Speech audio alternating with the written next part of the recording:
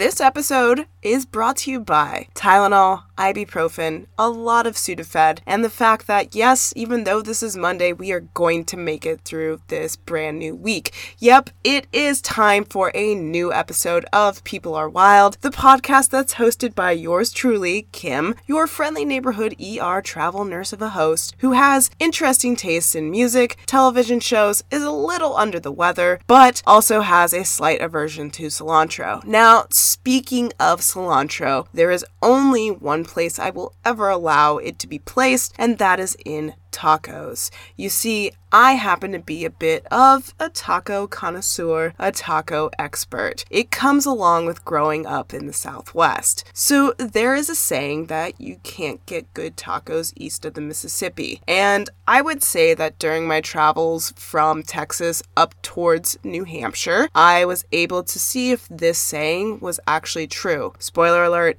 it pretty much is in Alabama, because that place has C- tacos. Sorry to people who live in Alabama, but your taco game is not strong. Texas came in at a solid A-, Maine is at a B-, and New Hampshire, you are staying there with a solid B. Oh yes, there is a taco scale that I do as of right now, I guess. Well, actually as of my last assignment. That's really the whole reason why I did travel nursing, ladies and gentlemen. I just wanted to eat tacos and get paid to do it. It's kind of sad. Or is it kind of admirable? We'll see. I've learned since being out here in the Northeast that maybe I can get good tacos east of the Mississippi. After all, I gave New Hampshire and Maine those B ratings, right? Y'all can have a good taco game. Your girl's got to admit it. Oh my god, I just said you girl. It must be almost time for Big Brother to start in my life. Oh yes, another show to be a little bit too invested in. Anyways, I will always allow cilantro to slide into a taco that is actually on point. And that's what happened when I went to a really good taco place last week in New Hampshire. Didn't think it was possible, but here we are. I don't even know who I am anymore. Actually, I do know who I am. It's not just the Sudafed talking. I am the host of this esteemed podcast, and we are going to get right down to business to defeat the Huns. No, we're going to talk about something medically related, because that's what I do best. So, I have lit my Alice Cooper prayer candle. School is out for summer, after all. And I have been listening to Don Omar's Feeling Hot on a loop repeat for about an hour. So, I feel as though I'm ready, if you're ready, to talk about how people are wild. Kirk Wolfe has one hell of a story. April 10th, 2011 is a day he'll never forget. He woke up at 5 a.m. ready to tackle his first triathlon. Bless all the people who willingly do triathlons, because I just can't get over the fact that there's this whole open water swim business going on. I get a little bit, I guess, anxious and nervous about the idea or about the possibility of being kicked in the face by someone's foot, ending up disoriented with a bloody nose, bobbing in the water, trying not to drown on my own blood. It's kind of one of my biggest fears. It's got to be up there in like my top 5 fears. Probably right next to getting into an accident that renders me unconscious, then having to be transported to the ER that I normally work at, where my coworkers would have to cut off my clothes. I don't want that even in any sort of possible realm of existence. No, thank you. But let's get back to Kirk. He had traveled from Chicago down to Miami with a group of his 8 buddies from his neighborhood to participate in the Nautica Miami Triathlon along South Beach. I guess that would take that whole dad bod squad to a whole new level. Is that a thing? Did I just make that a thing?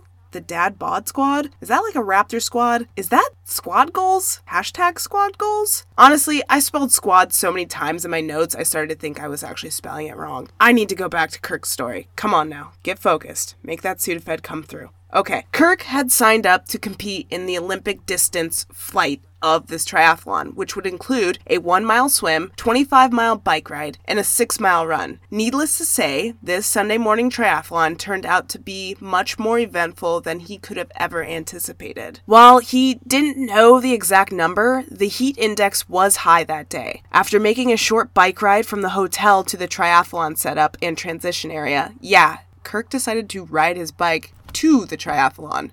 I guess that's a thing. Obviously, I'm not a triathlete. It was clear that it was going to be a hot and humid day in South Beach. Having trained all winter and spring in Chicago, Kirk was clearly not acclimated to the heat and humidity. His lack of attention to the conditions and the humidity in particular would turn out to be his first mistake. Kirk brought his bike into the setup area, found the assigned station for all his gear, started setting everything up, and began mentally preparing for the event. Even though the air and water temperature were high enough to go without a wetsuit, he chose to wear the wetsuit he had recently purchased anyway. More than anything, Kirk wanted the peace of mind associated with the wetsuit while doing his first open water ocean swim. Like I said, open water ocean swims? Hard pass. Swipe left. The wetsuit would make him fully buoyant, and if he ever needed to rest during the swim, he could simply flip over onto his back and float for a bit. That's actually kind of nice.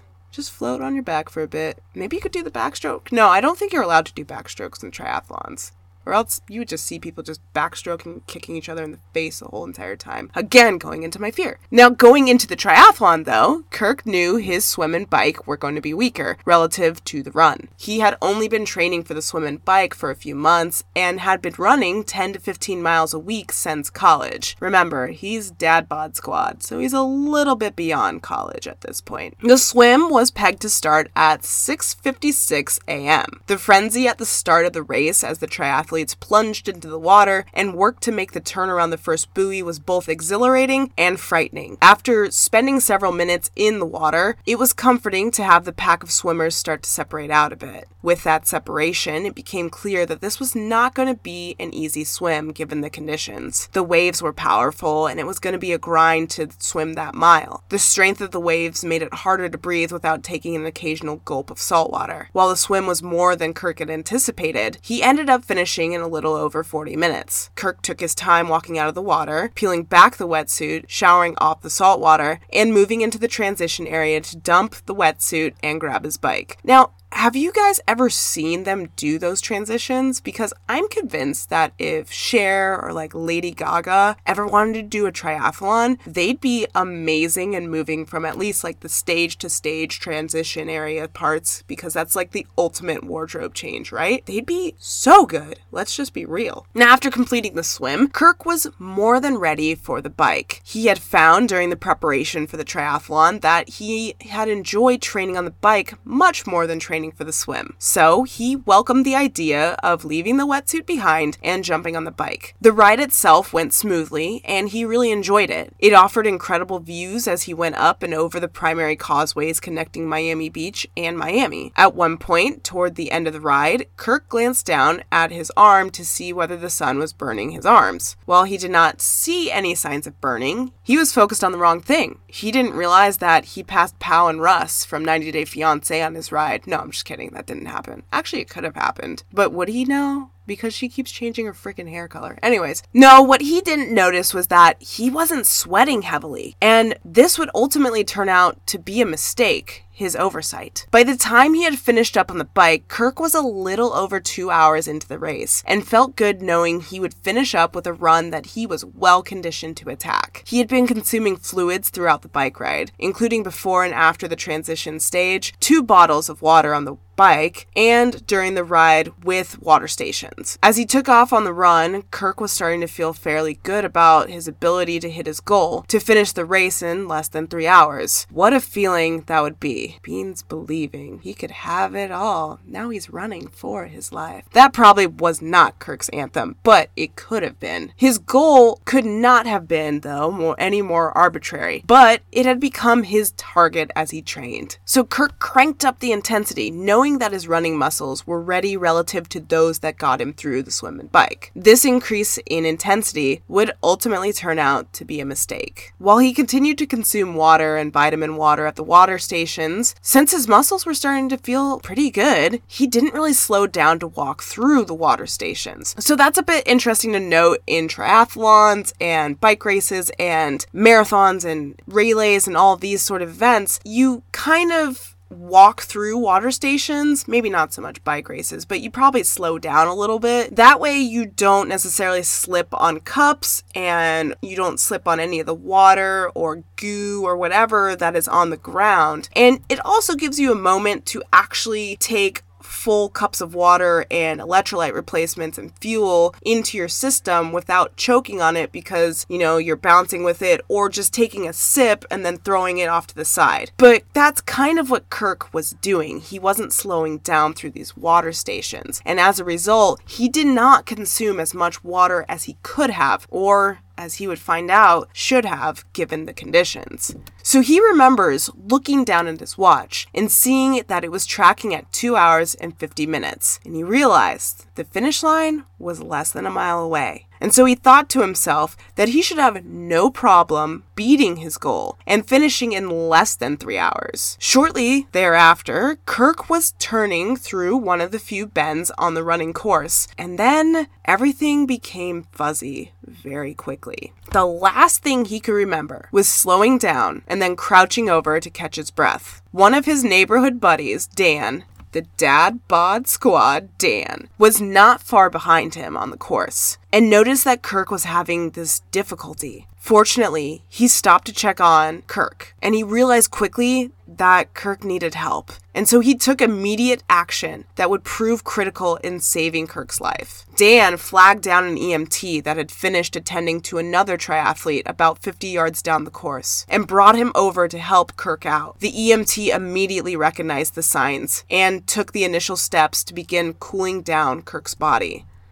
Kirk Wolf was suffering from heat stroke, and his temperature had elevated into dangerous territory, reaching a height of 105.7 degrees Fahrenheit. The first 10 to 15 minutes of treatment for anyone suffering from heat stroke are the most critical. The EMTs took all the appropriate steps, including moving him to the shade, applying ice packs, and inserting an IV to pump fluids into his body. Dan's awareness and rapid response of the EMTs saved Kirk's life. The next thing Kirk could remember was waking up in the emergency room and screaming as the doctors had to take the necessary steps in order to keep his body alive. Kirk was fortunate. Dan and the Miami Beach EMTs were in the area where he crouched over on the course. He was equally fortunate that the hospital was just a 5-minute drive away, and he had some highly competent ER personnel attending to his situation. The doctors worked feverishly to stabilize his body on multiple fronts, including increasing his blood pressure, reducing his heart rate, and getting his kidneys to, work again. One of the side effects of heat stroke is hallucinations. And as Kirk started to stabilize in the ER, his brain started to function again, and his mind started racing and hallucinating. As he lay there in the ER bed recovering, he did a mental recall. He knew he was in Miami, that he was 38 years old, married with 3 kids, and lived in Chicago, Illinois. And it took a while, but he was able to communicate most of this information to the doctors, but in one-word blocks and using nods of the head. At the same time, he was hallucinating that he had been running the Miami Marathon, not a triathlon, and he had been struck by a car or a truck as he ran through a downtown intersection. Now, this hallucination was so powerful, he could, and can still, picture the intersection and the initial impact of the car with his body. He even started thinking about how ridiculous it was that the Miami police had failed so miserably to protect runners on the course. Now, it was absolutely agonizing to sit there alone with a hallucinating brain that was racing to make sense of the implications. His hallucination had convinced him that most of his bones must have been broken, and there was a strong chance he would never walk again. To make it worse, even though his brain was racing, he was not able to put 2 words together. So he began questioning whether he would ever be able to talk normally again. His thoughts immediately went to his wife and kids. His relationship with them as a husband, as a father, would be forever changed. He thought about how he would never again be able to function on his own. No more walking, talking, working, kicking the soccer ball with Grace, shooting hoops with Henry, dancing with Lily, and more. And it kept racing through Kirk's brain. It was not until he reached the ICU many hours later, and that his wife Amy had arrived at his bedside, that his brain had recovered enough for him to start to reconcile what had actually happened. He hadn't been hit by a car. He had suffered heat stroke, and fortunately, he had a chance at 100% recovery. Kirk Wolfe spent 5 days in the hospital in the initial stage of recovery from his heat stroke. He had an elevated CPK enzyme in his blood that, if not flushed and brought down to normal levels, could cause renal failure, could cause his kidneys to stop functioning. The CPK enzyme is a protein released from the muscles and into the bloodstream during a workout. After a normal workout, these enzymes elevate and the body will naturally flush them out. The normal range for CPK enzymes in the blood is between 100 to 200. In Kirk's case, as a result of his muscles being so fried, his CPK levels were off the charts, and at one point, it was registered as high as 5,800. After a massive diet of fluids and rest, his CPK returned to the normal range almost 2 weeks after suffering the heat stroke. Now, with hindsight always being 20/20, Kirk has learned a bit in researching heat stroke. And one of the biggest things he learned was that he clearly checked off all the boxes that led to heat stroke. Kirk was not acclimated to the Miami climate, and as a result, the high humidity took its toll on him. Interestingly, from what he gathered from his dad bod squad buddies who spent time in the ER waiting room, is that most of the triathlon participants who suffered from heat stroke were also from the northern states, and likely also trained in vastly different conditions. As well described by one of the leading researchers on heat stroke, Dr. Douglas Casa, he says that the primary factor predisposing people, especially those in shape, to heat illness seems to be a lack of acclimatizing to the heat. It's much harder for the body to cope with heat if it's not used to it, is what Dr. Casa says. So the increased intensity on Kirk's run had taken its toll. His already overheated body put more trained running muscles that he had been using for years in motion, and thus exerted even more energy, 75% of which became body heat. And scientists have a pretty clear picture of what happens inside athletes as they exert themselves. They bake. Isn't that great? Easy bake legs. Muscles in motion generate enormous amounts of energy, only about 25% of which is used in contractions. The other 75% or so becomes body heat. Now, these days, Kirk Wolfe is determined to do his part to increase awareness regarding heat stroke, particularly for athletes participating in marathons and triathlons. While Kirk did the proper amount of training for this event and felt well prepared to complete it, he was naive regarding the impact the conditions and his resulting actions might have on his health and his life. By sharing Kirk's story, it becomes the first step in increasing awareness about heat illness. Kirk Wolfe himself says, quote, "I feel blessed and lucky to be alive. April 10th, 2011 is a day I will never forget. Without question, it was the most traumatic and terrifying of my life. The impact of my near-death experience has yet to fully settle in. I do know it immediately makes all the cliches very real. Life is short. Enjoy every day. Stop and smell the roses. Take nothing for granted. Don't sweat the small stuff," and more. With each passing day, and as I put distance between today and April 10th, I become more determined to turn this experience into a positive and transformative one in my life. So, with the summertime coming up, at least for us in the Northern Hemisphere, I figured why not talk a little bit about heat illness? And I feel as though by doing this and doing this episode, I'm about to save your life yet again. So you're welcome in advance. But this episode is also partially inspired by something that is going on or about to go on June 16th in Scottsdale, Arizona, my lovely home state, and it's called the Beat the Heat Run.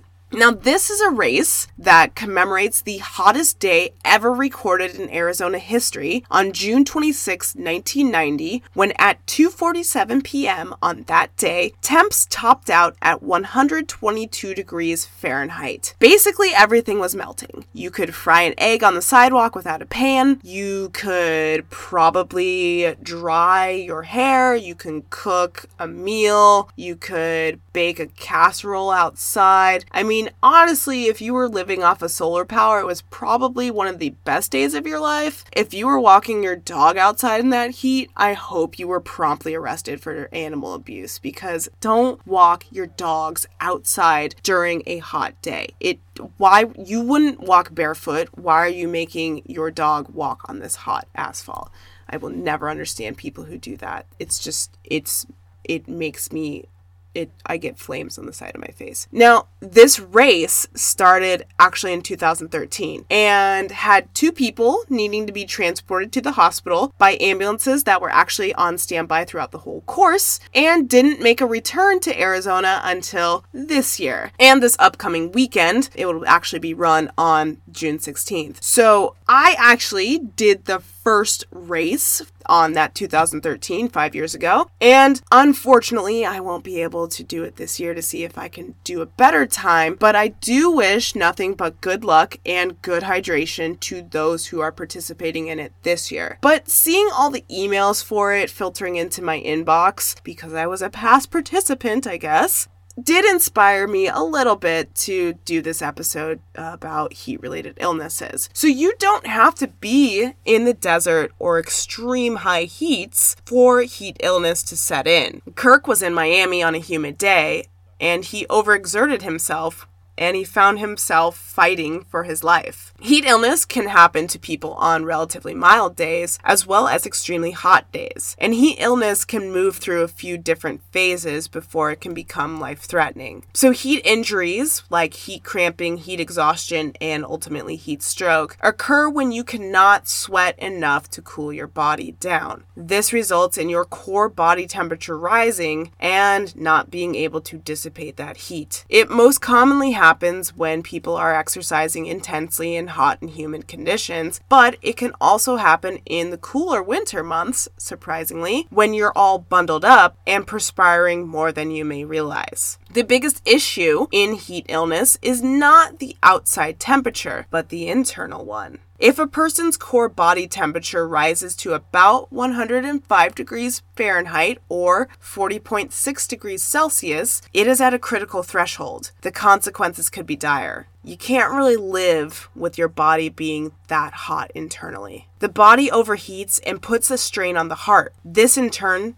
pumps less blood to vital organs, and it brings less of the rising core body heat to the skin surface. So you're just retaining this heat. You're baking from within. Blood pressure is affected, and it can sometimes drop suddenly. Symptoms such as dizziness and disorientation are common. At a cellular level, fluid volume and membrane permeability are thrown all out of whack, and cells begin to die. And these are the hallmarks of acute exertional heat stroke. This can be fatal.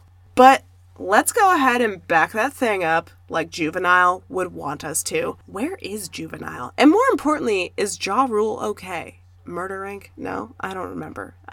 Was he Rough Riders or Murder Inc.? I don't remember. I just remember Ashanti and Ja Rule, and that's about it. And then Ja Rule went to jail, and I think he's out of jail, but I don't know if he's okay. And I'm pretty sure I saw him in a movie about being with a preacher's daughter, and I think I own it on DVD, and I might have to find it and watch it after I record this. Anyways, this should go without saying, but let's say it. Hydration is vital to health. It shouldn't be a shocker on that one. Dr. Oz didn't have to tell you that with his pseudoscience. Sorry, I mentioned Dr. Oz. I can't with Dr. Oz. He's trying to use astrology in healing people in terms of like serious medical conditions. He's trying to be like, your astrological sign can help you. I can't. Okay, I'm gonna just say the Sudafed just led me down that path. Anyways, dehydration underlines many medical problems, and that could be serious in and of itself. Now, heat exhaustion results from heat stress and water and electrolyte loss and ineffective hydration. Spoiler alert, you can't live without water. Now, you might think that your body can run off of tacos and tequila like I did in my early 20s, but you'd be wrong. Your body is approximately 75% water, and intake and output of liquids are necessary in order to have your organs functioning properly. For most people under normal-ish conditions, daily water requirements are a minimum of 2 quarts in order to help maintain proper balance and efficiency within the system of the body.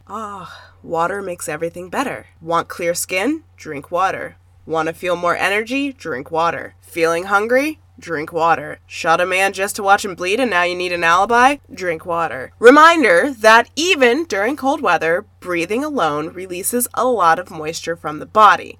And perspiration also releases moisture. Any lower intake of water results in a gradual dehydration. So again, even in the winter months, you can still be at risk for heat stroke. You can indeed get heat stroke and heat illnesses from that exertion and getting that core body temperature higher without being able to dissipate heat and being poorly hydrated. So hang on a second, because sometimes it gets confusing with heat stroke and heat exhaustion when you're talking about heat illness. So what are the differences? How do you know if you or your partner or your family member or whoever is experiencing heat illness? No worries, I've got you. Here are some signs and symptoms you need to be aware of when it comes to heat exhaustion. A person might become nauseous. They might start to have dizziness with the possibility of actually fainting. And you might actually be able to feel or see that their breathing rate has increased and their heart rate has increased. Blood pressure might start to drop internally, which is kind of hard to tell just from eyeballing somebody, but their color might change. They might become pale, cool, and clammy. Or they might actually become slightly flushed. Now, fatigue will definitely set in, and that person will become thirsty AF with decreased urine output because that body is cranking overtime to try and balance things. There also might be horrible things called heat cramps in large muscle groups like the legs that will start and rear up, and those are something you wouldn't want to wish on your worst enemy. Also,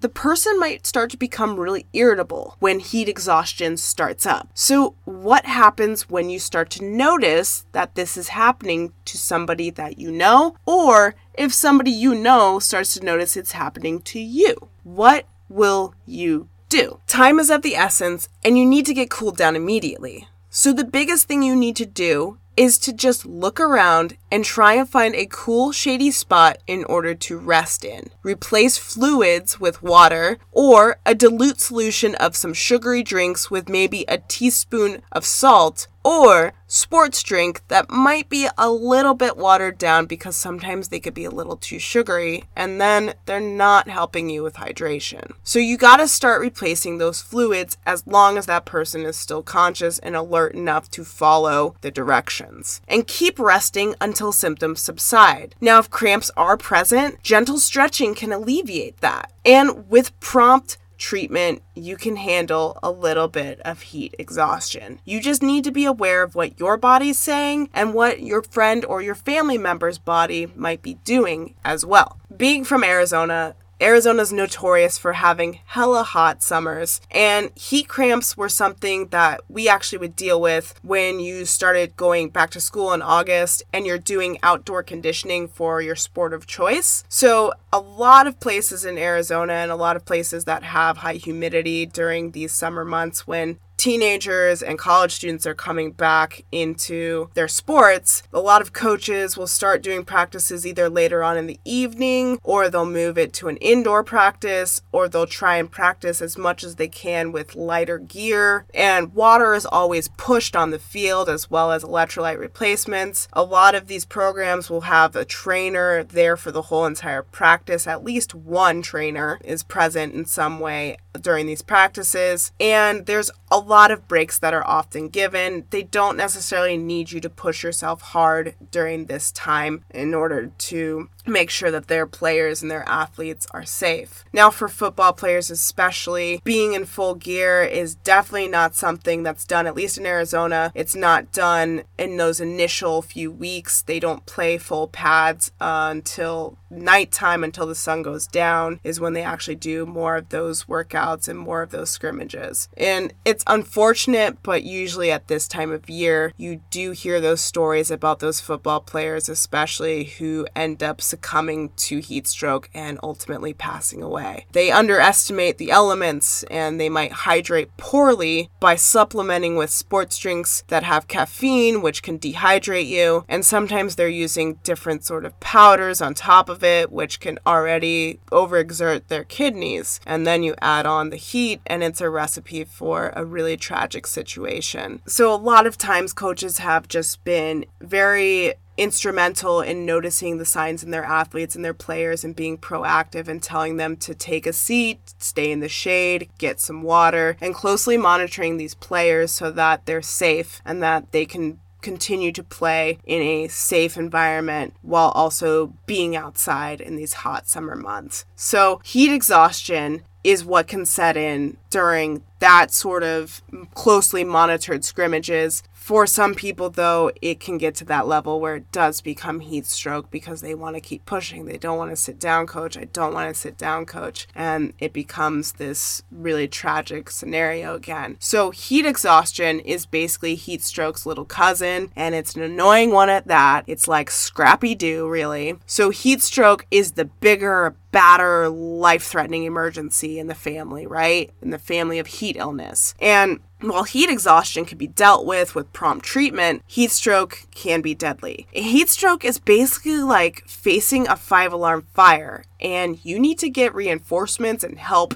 ASAP. Heat stroke is super scary, and time is so critical. And you'll know something is off with someone who is experiencing heat illness. When they get to this heat stroke level, you need help like 2 days ago. Now, sometimes the affected person will actually become so disoriented that they progress to this level of almost being really combative with you. And going back to Kirk's case, they can actually start hallucinating. So as the heat stroke progresses, the internal body temperature continues to elevate and the brain essentially continues to bake. This can lead to a person becoming completely unresponsive, and then they start to have seizures. Their heart rate and their breathing has increased. And you can't really rely on skin color at this point to tell you if your friend or your family member is in danger. Skin color and temperature can vary at this point. So sometimes people will sweat, sometimes they won't, and they could be experiencing this heat stroke, this breaking point, this critical threshold. At this point, the person is just unable to cool themselves down due to this extreme heat or due to the exertion and the dehydration together that has brought on this heat stroke. It's also recognized when the body temperature goes above 105 degrees Fahrenheit, that 40.6 degrees Celsius. So say that this happens. What do? You gotta remain calm.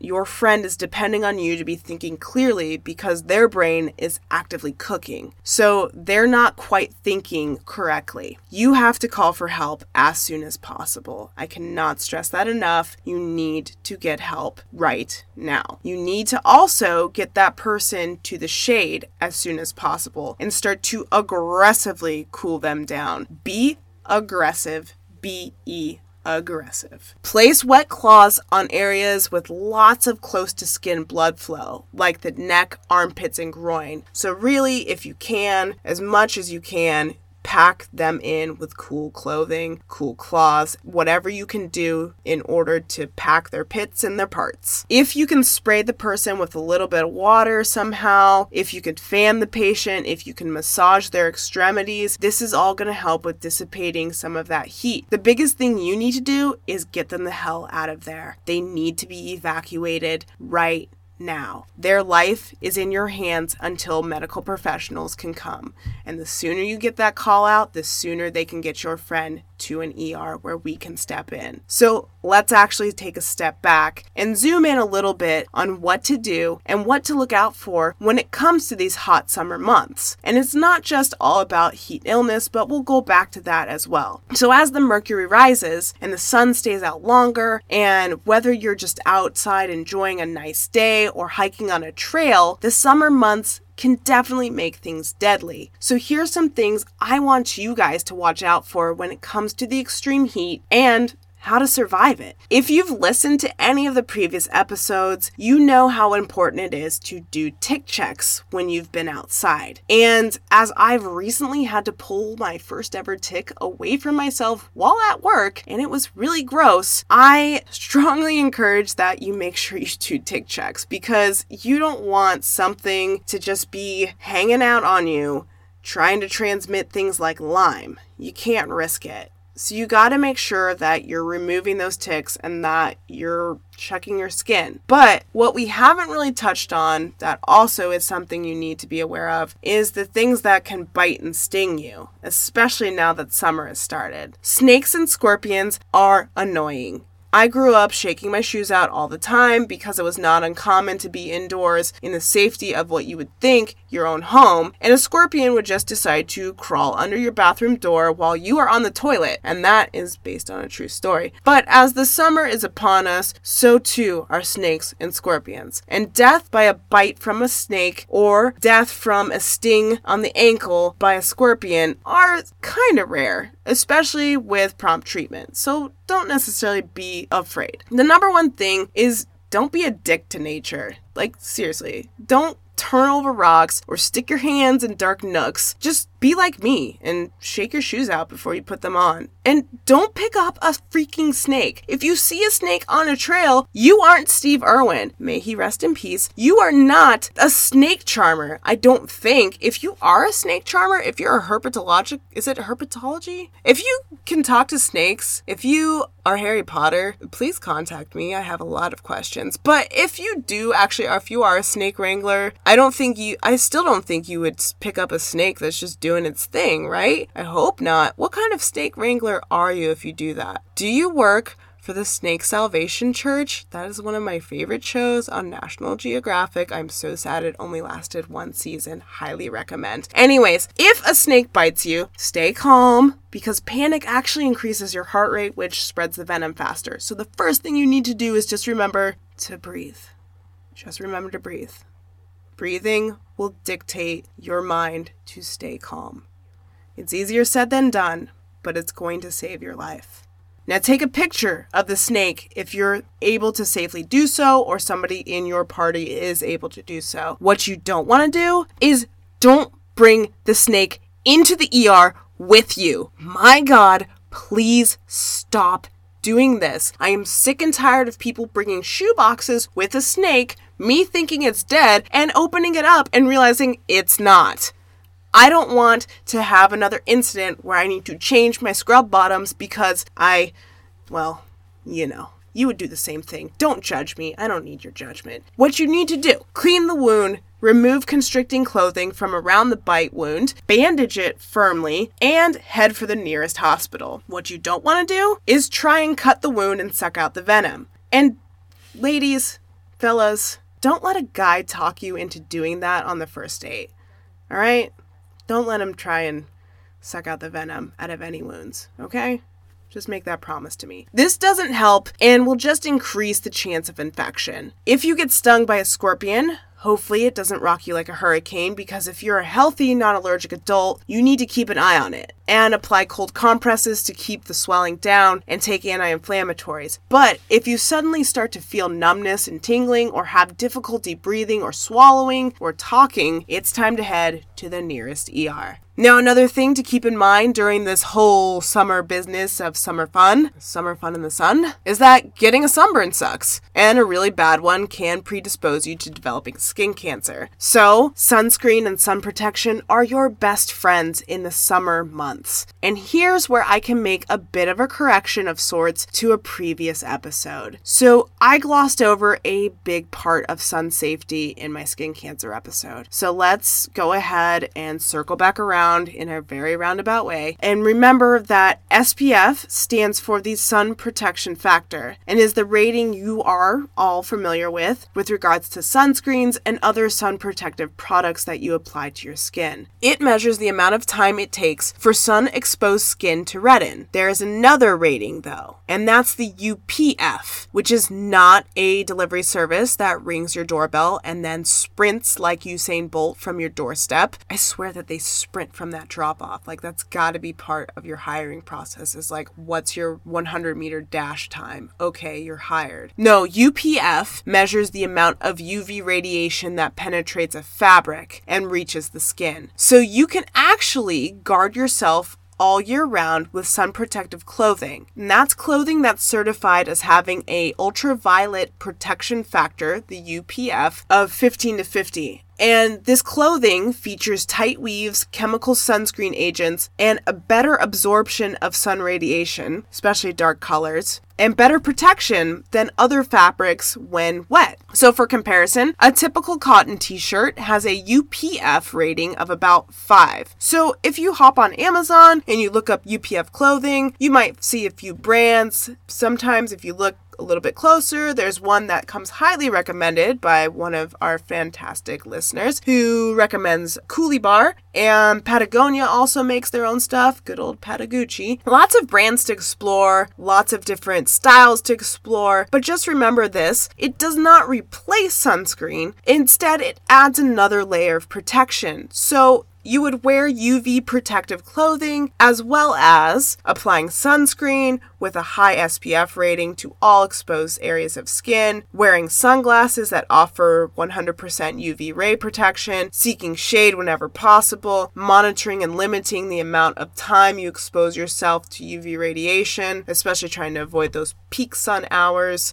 And remember all of these sort of factors, because even on cloudy days, you can still get damage to your skin. So protection is key all year round in all weather, and UPF clothing can kind of help you with that, because if it is a cloudy day, you might not necessarily remember to put on your sunscreen, but if you have a UPF shirt, it does give you a bit more of protection from that UV radiation that still comes through the clouds. So again, you just need to be smart about the sun, and it'll make it easier to soak up the fun when you're outdoors. No skin cancer for any of you on my watch. Not if I have anything to do with it. Another thing we need to talk about with rising temps is the rising intake of water you have to do. If you run out of water, dehydration can quickly start to undo your bodily functions, which we touched on a bit earlier. So maintain that hydration, and in the hot months, you need to almost overestimate how much water you would need. You don't want to be caught in the heat and be up a creek without a paddle. Hydration is a big part of preventing heat illness. Staying covered and resting in the shade whenever possible helps your body cool down. Doing things like wetting a bandana or a headband and having it around your neck or your head can help with, again, maintaining body temperature. Heat-related illness is preventable, but also, if it sets in, early treatment can stop bad things from happening. Now, I realize that I've been talking more about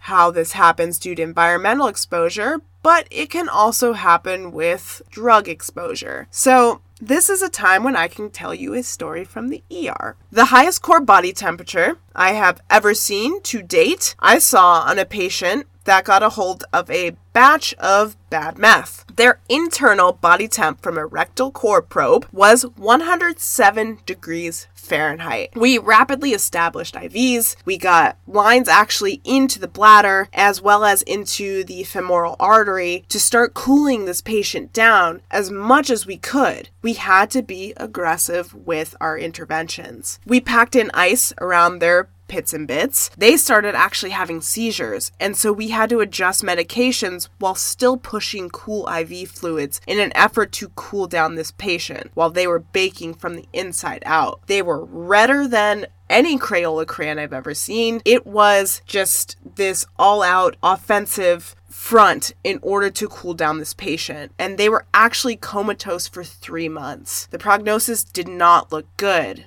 The family didn't want to let go, and actually, after 3 months, the patient woke up, and they were moved to an outpatient rehabilitation center where they learned how to walk, talk, do activities of daily life that we all take for granted. All of this had to be relearned, and they walked out of that facility months later. In fact, almost 6 months later, after suffering massive heat stroke, that patient was actually in a recovery center for drug abuse. And as far as I know, they successfully completed that program. So maybe the moral of the story is don't do drugs, you guys. And definitely don't do meth. And definitely don't do a bad batch of meth. But that was the highest core body temperature I had ever seen. And that patient was extremely lucky to make it and to have the impressive recovery that they had. So sometimes even the medical opinions are wrong, and families do know best. And that might seem like a decent place to wrap up this week's episode. So in doing that, it's time to play my favorite game, your favorite game, You Got What Stuck Where. 4 clues, you guess by tweeting to me on the good old Twitter at PeopleAreWild with your answer. The person most correct first wins stickers,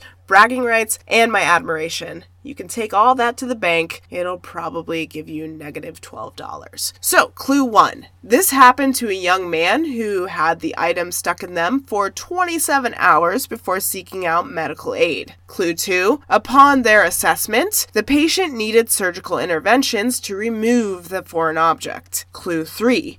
The foreign object was definitely illuminating in terms of just how the body can compensate and adapt towards having an item upwards of 10 inches lodged inside itself. And finally, for clue 4, they stuck this object where the sun don't shine. What is it about rectums that people just gravitate towards sticking things up? I will never understand that. Anyways, 4 clues, 1 guess, tweet to me, People Are Wild, and magic can sometimes happen. Like in MTV Cribs, when they walk into the bedroom, this is where the magic happens. Do you guys remember that episode where Mariah Carey basically took a bath in her towel while doing the episode of Cribs? I miss you so much, vintage MTV and vintage Mariah Carey. Wrapping this up, just remember, as usual, to believe in the good, practice random acts of kindness, and keep this quote in mind from Stephen Maraboli, who says, quote, "Live your truth, express your love, share your enthusiasm, take action towards your dreams, walk your talk, dance and sing to your music, embrace your blessings, and make today worth remembering." Like, hi everybody, I'm Pitney and this is Amelia from the Bitchin' Boutique. We'd love to have you explore our wonderful world of weirdness with us. All delivered with our signature humor, sassiness, and dare I say, bitchiness, general fandom, Star Wars, Star Trek, fabulous furries, horror, Pitney's obsession with eating terrible foods, Amelia's penchant for real cooking, the worst person in the world who thinks it's stupid to brush your teeth, Verity Noslin, who once cried in a Kinko's because the wrong copier was used, Trisha von Lichtenstein, a woman with a less than wholesome relationship with her car. But wait, there's more! Like everyone, we have our more serious sides, and we share a healthy dose of what makes us tick and what is important to us. Queer issues, women's politics, alternative spiritualities. Stop on by for a visit. We're sure you'll want to stay. Pitney and Amelia's Bitchin' Boutique, wherever the best podcasts are found. When you think of the Ohio Valley, you may not associate it with evil, but unfortunately, evil is something that no place is safe from. From the crimes that made national headlines to the ones that people seem to have forgotten, every victim deserves to be remembered. Join me as we go through the cases of the Ohio Valley. You can find the Ohio Valley True Crime Podcast on Stitcher, iTunes, and most podcast services.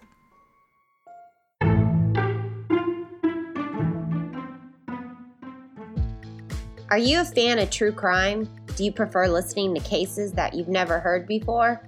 I'm Nikki T, the host of Strictly Homicide, a true crime podcast covering lesser-known cases right out of the natural state. Join us this July as we start our first ever series on cold cases. Did you know there are over 500 missing people in Arkansas? That's only the people that are reported. This July, I'll be covering a handful of cold cases that you may have never heard before. And of course, join us bi-weekly as I cover Arkansas cases that have fallen through the cracks. Find us on all major podcast apps, including Podbean, Stitcher, Google Play, and iTunes, where you can also rate and review us. Welcome back to Universal Studios Hollywood and the American Gladiators. Now, last time we saw our gladiator, Malibu, he was flying through the air from a tremendous kick delivered by Brian Hudson, and the last time he landed, we weren't sure where he wound up. Hey, Malibu, after you got drilled by that human cannonball, I thought, hey, there is no way this guy is going to live to play another day. You're alive, you're well. What happened? Did you go to the hospital? Did you get x-rays? Well, dude, it's like this. I saw this guy coming, and I took the most excellent hit of my life. The next thing I knew, I was on the beach, taking in some cosmic rays, getting healed by Mother Nature, taking a little brewski, holding on to a beautiful babe, and I'm fine today. So no hospital, no doctors, just Mother Nature, huh? Oh, I'm a child of Mother Nature. What do you expect? Malibu, you are truly amazing. He took a licking, and he is still ticking. Sweet.